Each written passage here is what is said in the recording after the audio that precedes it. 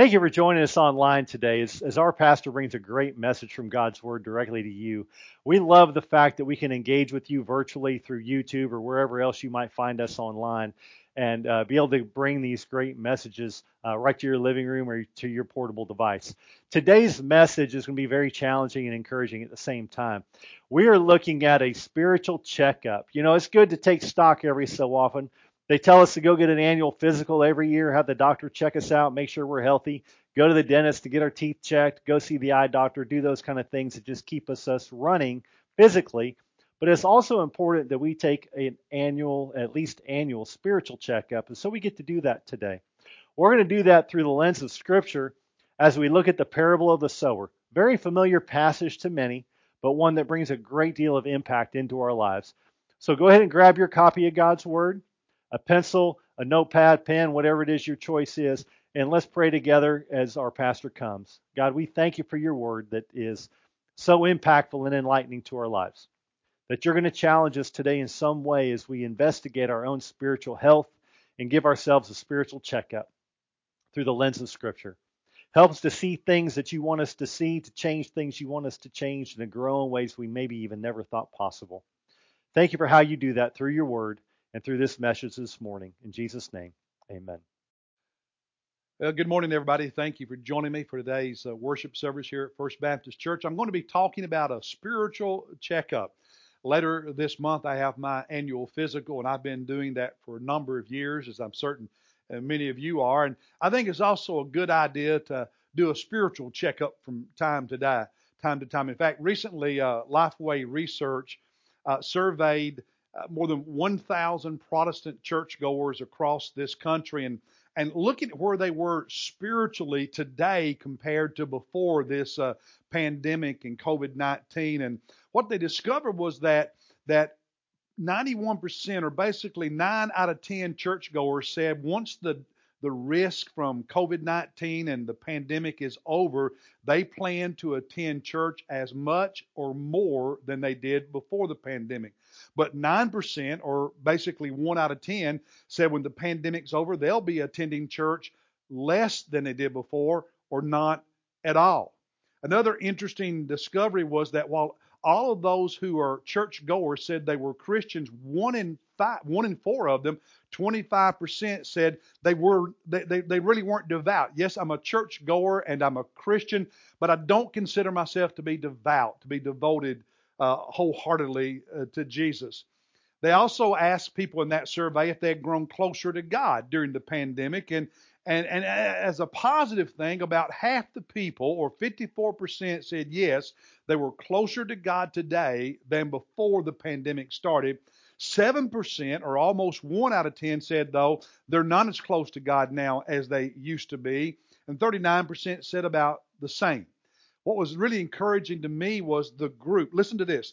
The group that was most likely to say when the pandemic is over, they're going to attend church more than they did before the pandemic, and that they are closer to God today than they were before the pandemic. Listen to this. The group most likely to say those two things are young adults, those between the ages of 18 to 29. And as a pastor, I want to tell you, that really encourages my heart. And I've seen that in some of the young people here at First Baptist Church. So what about you? Where are you today in your walk with Jesus Christ? Where are you in your relationship with Him as a disciple, as a follower? Are you closer to Jesus now than you were a year ago? Are you growing in your relationship with God and your understanding of His Word? Are you more faithful to Jesus today than you used to be? Are you more obedient to Him and to what He says in Scripture now than you were, say, 12 months ago? Are you changing? Are you growing? Are you becoming more Christ-like? Do you resemble Jesus more and more? Or are you just staying put?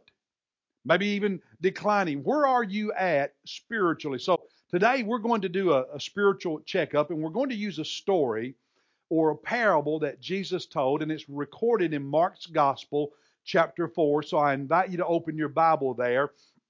And it's a parable from the farming days, if you will. He tells about a farmer who went out to plant seed, and they didn't have all the mechanisms of today, so he would be throwing his seed, his grain by hand, and he'd be walking along a hardened path and throwing that seed out into the field. And Jesus said some of that seed fell on the hardened path and the birds would come and eat it up.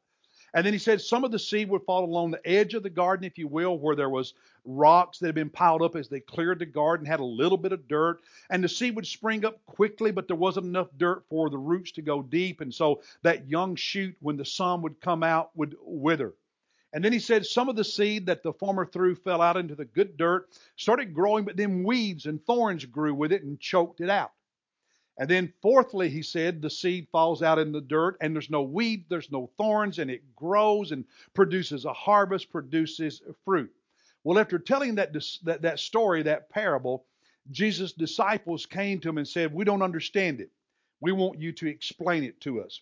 And I want to read for you Jesus' explanation to his disciples of that parable. In chapter 4 of Mark's Gospel, beginning at verse 4, he said, the sower sows the word. And these are the ones who are beside the road where the word is sown. And when they hear, immediately Satan comes and takes away the word which has been sown in them.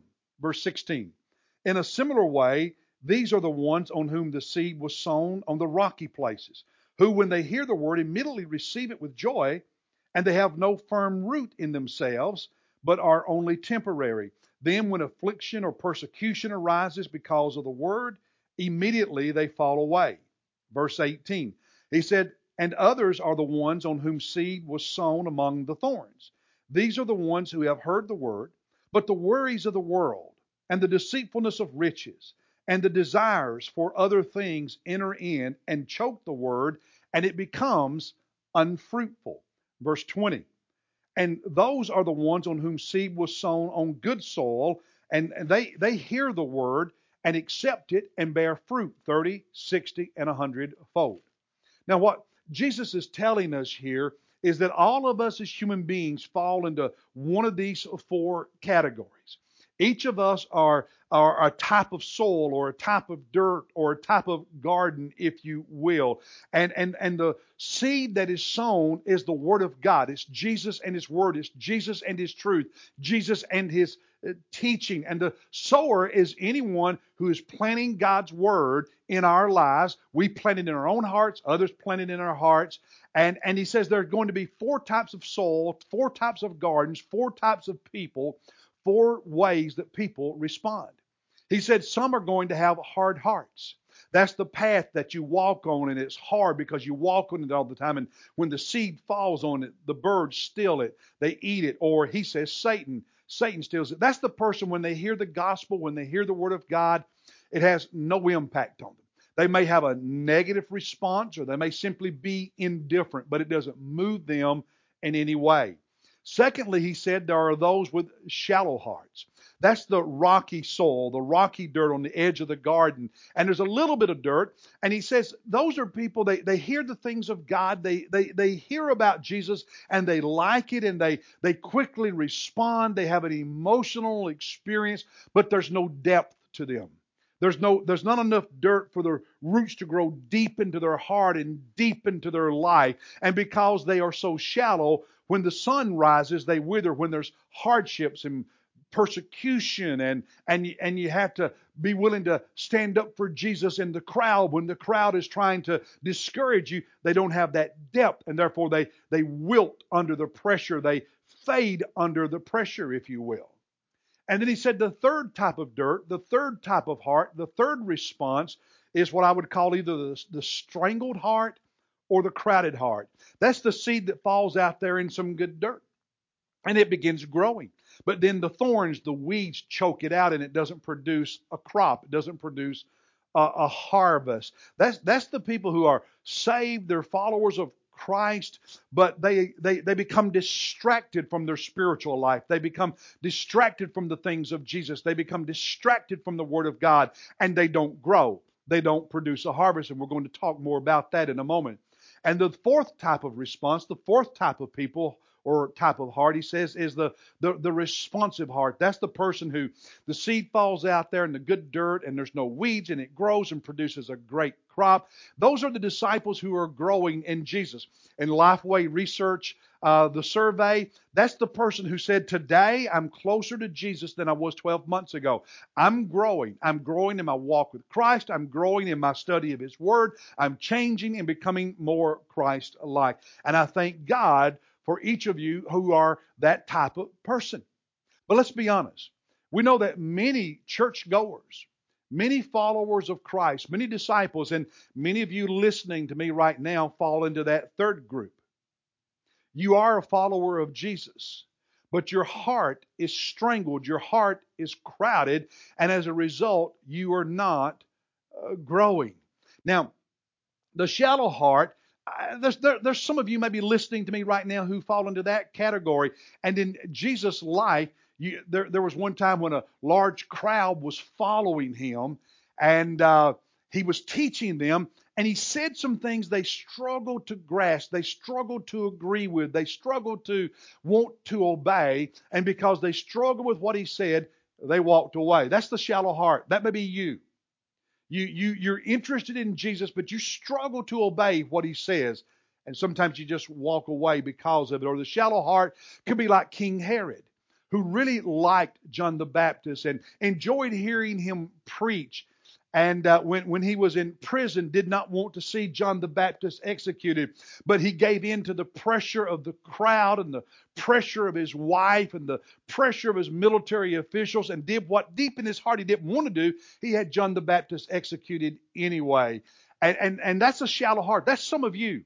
You're interested in the things of God, but you don't want to stand up against the crowd. You don't want to be different than your friends. And so you give in to the peer pressure and you walk away. But like I said, I think more people in our churches today, rather than being shallow hearts, are those strangled hearts, those crowded hearts. And let me remind you of what Jesus said about those in verses 18 and 19 of Mark 4. He said, these are the ones on whom seed was sown among the thorns, or the weeds for us today. These are the ones who have heard the word, but the worries of the world and the deceitfulness of riches and the desires for other things enter in and choke the word, and it becomes unfruitful. That's the people in the Lifeway Research that said, I'm a Christian, but I'm really not devout. That's the ones who've said, I'm going to attend church a little bit less after the pandemic. I'm not increasing in my faithfulness. A strangled heart. He says they become unfruitful. That means they're not growing. They're not producing righteousness and godliness. They're not producing Christ-likeness. They're not serving in a way that is making a difference for the kingdom of God. And he says what happens is these thorns, these weeds, choke out of them growth, choke out of them fruitfulness, choke out of them a harvest or a crop, if you will. For plants to grow, they need good dirt, good soil. They need the nutrients. They need water. They need sunshine. They need space for the roots to grow deep and space for the plants to spread out. And here's what weeds do. See, when there are weeds in your garden, it robs those plants of the moisture of the water in the ground as it takes up some of it. It robs those plants of the nutrients they need to grow. It robs those plants of the sunshine because it blocks the sunshine as the weeds get taller. And it crowds the roots and it crowds the plants so the roots and the plant can't grow. And they have to grow if they're going to produce a fruit. Jesus is saying there are weeds that grow in the lives of Christians. Weeds that we allow to grow in our hearts and our lives as His disciples, as His followers, that take the nutrients from us, take the water of God's Word from us, the sunshine of His love from us, and crowd out the good things that God's wanting to do. And as a result, we don't grow. We don't produce a harvest. And that's some of you listening to me right now. You know if it's you. You know if you're growing or not. You know if you're changing or not. You know if you're into the Word of God and learning it and being changed by it or not. So I want us to talk for just a moment about the weeds. Because Jesus said it's the weeds, it's the thorns that you allow to grow in the garden of your heart, the garden of your life, that choke out spiritual maturity, that choke out spiritual growth. So let's look at those weeds. The first weed that he mentions in this story is the worries of the world, or one translation says the worries of this life. You see, life is filled with so many responsibilities. We all have bills to pay and kids to raise and deadlines to meet. We all have a body we need to take care of, a body that gets sick, a body that grows old and will eventually die. We all live in this world that is so beautiful and filled with so much that is good, but this world that is also so messed up. And there's a lot in this world that scares us and bothers us. We all have those experiences. And here's the danger. You see, the danger is that we allow all of those responsibilities, we allow all of our challenges, we allow all of our concerns about this messed up world to crowd out God's voice, if you will, to drown out the voice of God, the Word of God in our lives. We get so busy dealing with all the responsibilities that there's not time in our lives to cultivate growth, to get into the Word of God. We worry so much about all of these things, many of which we can't control, and we live in fear. And do you know what the cure is? If that weed is growing in your heart, in your life, and it's choking out spiritual growth, the cure for that is prayer. Instead of being worried about all these things, we should allow these things to drive us to Jesus Christ, into the arms of our Lord and Savior. The Apostle Paul wrote in his book to the Philippians in chapter 4, verses 6 and 7, he wrote this: "Be anxious for nothing."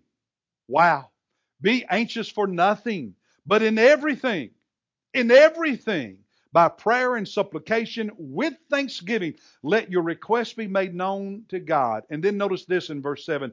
And the peace of God, which surpasses all comprehension, all understanding, will guard your hearts and your minds in Christ Jesus. The only way to have peace in this messed up world, the only way to have peace when we're dealing with all of our responsibilities, the only way to have peace when our body is not doing well, is to stay in the presence of Jesus Christ, to pray and keep our focus on Him. That's when we have peace in our heart and peace in our mind. When we focus on everything out there, it produces worry, anxiety, and it also produces spiritual stagnation.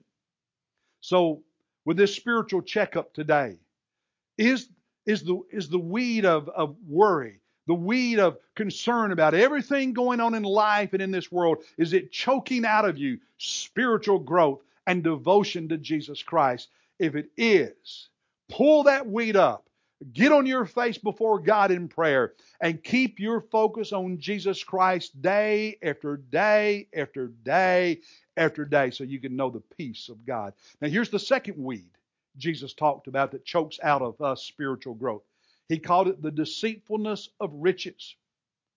Some Bibles translate it the seduction of wealth. And I like that translation, the seduction of wealth.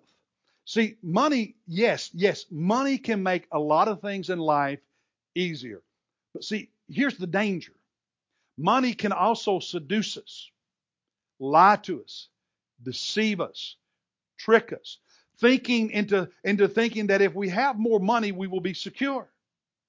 If we just have more money, we'll have peace. If we just have more stuff, we'll find happiness. And because we believe those lies that are fed to us, the deception that materialism and wealth, bestows upon us, when we believe those lies, we end up wasting all of our time pursuing those things, all of our energy pursuing those things, and have very little time or energy left over for the things of God or for our family and the things that matter more. When we believe the seduction that wealth and material things tries to, put in front of us all the time, when we believe that, sometimes it causes us to make bad decisions and to compromise. Recently, Moniz and I watched the Lifetime movie about the college admissions bribery scandal. You'll remember in 2019, the scandal where wealthy people were paying this shyster, if you will, thousands and thousands of dollars in bribes to work with coaches and administrators and others in schools to get their students into schools they didn't qualify for. And 50 people have been charged with crimes in that. Wealthy CEOs, lawyers who knew the law, well-known actresses like Felicity Huffman, who paid $15,000 to have someone alter her daughter's SAT score so she could get into the school she wanted to. Or Lori Loughlin, probably the most famous of all of those who were charged with a crime. She and her husband, who paid a bribe of $500,000 to get their daughters into USC. And what was really moving as we watched that movie was it dramatized the destruction and the pain that came to lives once all of this came out into the open and people were charged with crimes and they had to pay for their crimes. They were deceived. They were deceived and seduced by success and by money and by the idea that my kid needs to be in this school. They bought into the tricks and the lies of riches and wealth and materialism. And here's the thing. Disciples of Jesus can do the same thing. Followers of Jesus Christ can be seduced and deceived in the same way. And when we allow that to happen, we end up learning that sometimes it costs us our career. It can cost us our reputation. It can cost us relationships. So don't you allow the deceitfulness of wealth, the seduction of money to enter into your garden, into your heart, and mess up your life. That's the reason the Apostle Paul, in his letter to a young preacher boy named Timothy, in 1 Timothy chapter 6, verses 9 and 10, said this. Listen carefully. He said, but those who want to get rich fall into temptation. He doesn't say there's anything wrong with being rich. He said those who want to be rich, those who want to get rich, face certain temptations and a snare and many foolish and harmful desires. Because you start wanting stuff, then you end up doing things that bring harm into your life, which plunge men, he said, into ruin and destruction. Then in verse 10 he continues, for the love of money is a root of all sorts of evil, and some by longing for it have wandered away from the faith and pierced themselves through with many griefs. We see that time and time again. And there are some of you listening right now who go to church. You are a church goer. You are a follower of Jesus, but you have allowed the deceitfulness of riches, the seduction of wealth, to mess up your life. Paul added in that same letter in 1 Timothy 6, verse 6, but godliness actually is a means of great gain when accompanied by contentment. And Jesus himself, listen, Jesus himself in his Sermon on the Mount in Matthew 6, verses 20 and 21 said, store up treasure for yourselves in heaven, for where your treasure is, there your heart will be also. See, what you pursue, what you chase, what you want, the treasure, it matters. What's the cure for not being seduced by riches? For not falling prey to the deceitfulness of wealth? What's the cure? It's to be rich toward God. To be rich toward God. Let it be the passion of your life, the passion of your heart to be rich in the things of God. Don't put the things of God on the back burner.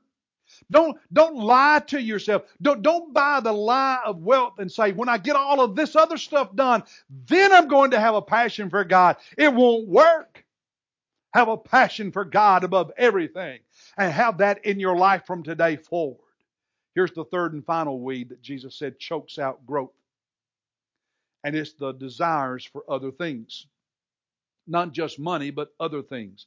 Literally, it's to set your heart on those other things. Luke in his gospel says it's the pleasures of life. We can get so caught up in having fun, caught up in pursuing our dreams that we get distracted from the things of God. We have our natural senses. The things that we can touch, the things that we can see, the things we can hear, the things we can smell, the things we can taste. And sometimes we get so wrapped up in all of these physical desires, all of these physical hobbies, all of these physical pleasures, that the spiritual is neglected, that the spiritual is ignored, that the senses, the physical, the pleasures overpower the spiritual. And that always leads to ruin. The cure for that problem is to have godly desires, to have a spiritual passion. You see, the same word that Jesus used when He said the desires for other things, the same Greek word for desires is also used in the New Testament for godly desires, for good desires. Using that same word, Jesus said that He desired to eat the last meal with His disciples before He was crucified. Using that same Greek word for desires, the Apostle Paul said that he desired to be in heaven.